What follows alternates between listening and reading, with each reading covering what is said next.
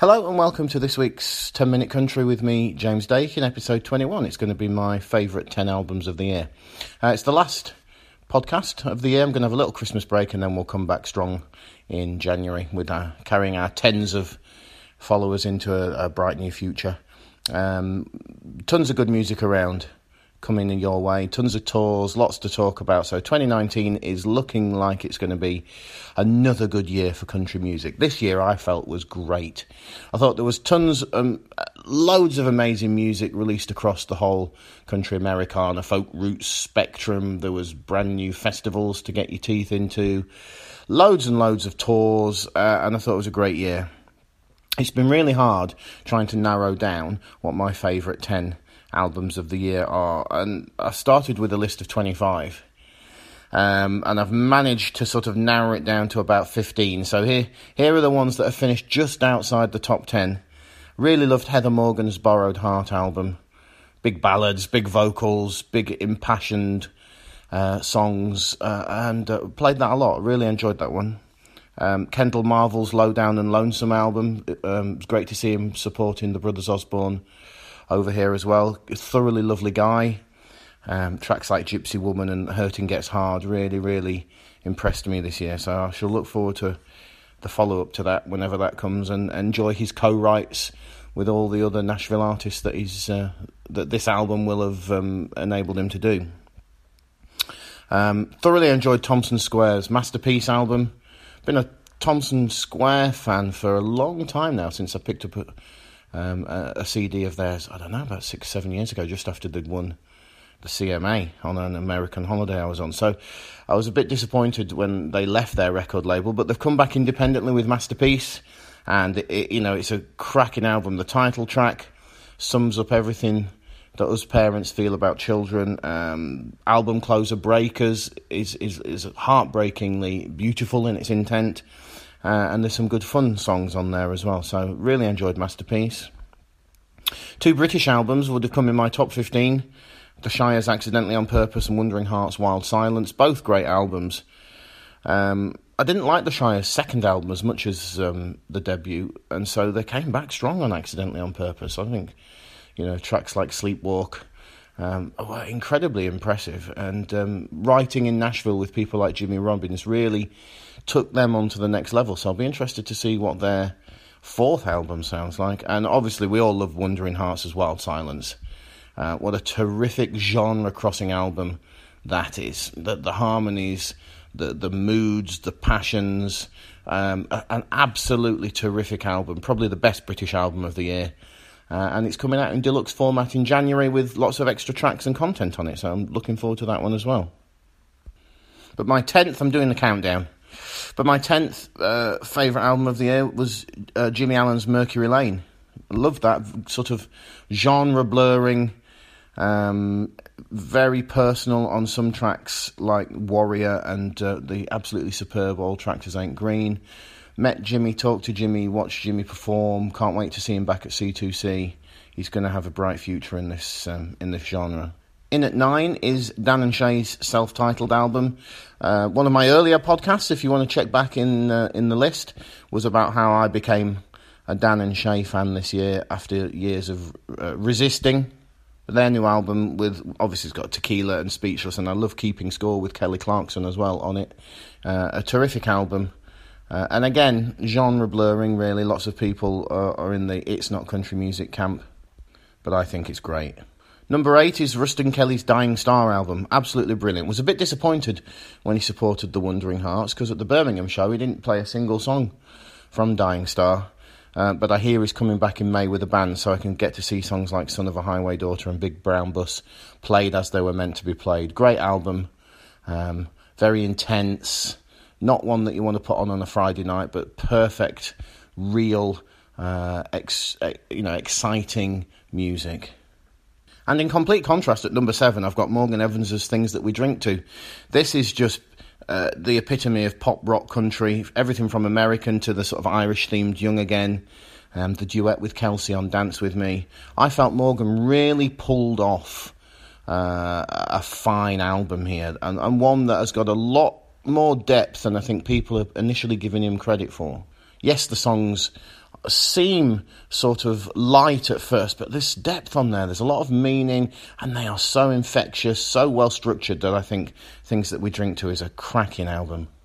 Switching tack again completely at number 6, I've got the Pistol Annies Interstate Gospel. Aren't we lucky that we can listen? I'm just looking back on the list. I've got Dan and Shay, Ruston Kelly, Morgan Evans, Pistol Annies. You couldn't find more diverse and sort of at odds with each other music, but this all appeals to us country and Americana fans. And I felt the Pistol Annies Interstate Gospel was their best piece of work yet. They're funny, they're brilliant, they're sarcastic. Their lyrics, I think, are amazing. Seeing Angelina Presley at the Long Row Festival is akin to seeing a stand-up comedian who is also absolutely fantastic at music. They're so sharp, these girls, and it was really probably Miranda Lambert's post-divorce album that we all expected The Weight of These Wings would be. Absolutely brilliant, loved it. Top 5, and in at number 5 is the Grammy-nominated Girl Going Nowhere by Ashley McBryde.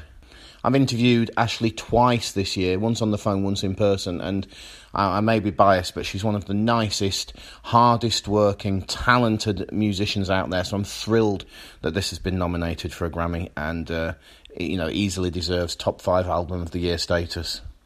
Number 4, I've got Brothers Osborne's Port St. Joe, cracking album. Bringing the rock into country music, doing it their own way, ignoring the haters, ignoring the doubters. They go from the straight down the line of Shoot Me Straight. I love the sort of Jerry Reed influenced Couple of Wrongs Making It Right. Kendall Marvel's co-write with Drank Like Hank. And then the beautiful While You Still Can, which TJ told me in an interview is his favourite song. Brilliantly diverse album, and yet all sort of hung together in one single narrative. Really cleverly done album, and it's great to see them getting some recognition as well, because they've been nominated for a Grammy alongside Ashley McBryde. Number 3, I've got Dierks Bentley's The Mountain. I'm a big fan of Dierks. Absolutely loved Riser. Struggled a little bit with the Black Album to listen to it all in one go because it was so heavy and intense. The Mountain is a perfect mix of everything that he's done in his career. There's a little bit of bluegrass on there. There's a little bit of the Black sound. There's a little bit of the Riser sound. Burning Man's one of my favourite songs of the year. Love the slight progression and evolution in his sound on things like Goodbye and Telluride. The piano ballad My Religion is a new sound for Dierks, and really thought this was a cleverly constructed, well put together album. So that's my 3rd favourite album of the year. 2nd favourite album of the year, Sugarland's Bigger. Massive Sugarland fan from back in the day. Been listening to both Jennifer and Christian's solo work during the hiatus. Was absolutely thrilled. I remember watching an illegal stream of the CMA Awards in 2017 when they came on and announced the Duo of the Year as Sugarland, to the point where I jumped out of the bed I was in and threw the laptop on the floor in surprise. So I had high expectations for this album, and it has lived up to everything that I wanted from it. The huge sound of Bigger.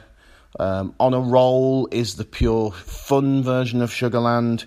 Let Me Remind You's got that slightly Latino edge, but what I love about this is songs like Not the Only. Sugarland really took a sort of social political manifesto and put it into an album this time round. And, it's an anti-Trump, anti-division, pro-love, everything that they've always been about. And they encapsulated it in a music album and made it bloody infectious at the same time as well. So, 2nd favourite album of the year, possibly my joint favourite if I'm the more I think about this. But well done, guys, and please, UK tour dates for 2019. So, what could top that? What is the number 1 album of the year, or maybe joint number 1 if I'm going to sit on the fence about it? I have got, drum roll please, Eric Church's Desperate Man. This will be the top of many people's lists. Loved the songs on it, loved the political bite of the snake and the structure of that type of song. Loved the sentiment of some of it, which I think could be a massive single for him. Monsters is probably the most commercially viable song on the album and will be a big song in 2019 for him. But even right down to Jukebox in a Bar and Drowning Man, Eric puts everything of himself into his work these days. He's an outsider still, stands outside the industry, does things his way, employs his middle finger on a daily basis, and I respect him for that. And absolutely loved this album. One criticism, I would have liked a couple more up-tempo-y songs, like the title track maybe. The Outsiders is still my favourite Eric Church album. I loved it when he was doing the rock and roll sound. But this is a fantastically put together, fantastically emotive, wonderful album full of heartfelt lyrics and real songs of worth and depth. So that would be my favourite album of the year, Eric Church's Desperate Man. And so that's it. And in fact, like I said at the beginning of the podcast, I did start off with a list of 25 albums. I will put the caveat in, because a lot of people's favourite album is going to be Kacey Musgrave's Golden Hour. And for me, it just didn't work. I much prefer her other two albums. But then, I am a 47-year-old man with a history of loving guitar-driven music. So Golden Hour was just almost, way out of my comprehension to understand as an album. And so it's not necessarily her fault. I understand why people love it. I'm thrilled it's getting all the awards it is being given. But it's just one of those pieces of work that doesn't resonate with me personally, but it doesn't mean I don't understand that it's a groundbreaking, absolutely brilliant album. So, credit to Kacey Musgraves for doing that as well. It's just that my musical tastes aren't intelligent or clever enough or deep enough to cope with it. And so there we have 2018 in a nutshell. The top 10, top 15 albums of the year. Next year promises to be an absolutely great year as well. Can't wait. Looking forward to it. Want to wish everybody out there a Merry Christmas. Start listening to that Christmas music. Get that Brett Eldridge on. Listen to Sarah Darling's Christmas EP from last year. That's an absolutely phenomenal piece of work. Sugarland's Green and Gold album is also a long-standing Christmas favourite of mine. Lady Antebellum's Christmas album is good. Really enjoyed Chris Young's Christmas album last year as well. But as the Bobby Bones Show declared him this week, Brett Eldridge is Mr. Christmas, and I shall be listening to a combination of those albums and his new deluxe version of Glow for the rest of the year, and then we'll come back fighting, and we'll come back strong, and we'll come back all things country in 2019. So Merry Christmas to all, and I hope you guys have a happy new year, and I'll see you back in January. Thanks for listening this year. This has been sometimes 10, sometimes 11, sometimes 12, and now 13-minute country with me, James Dakin.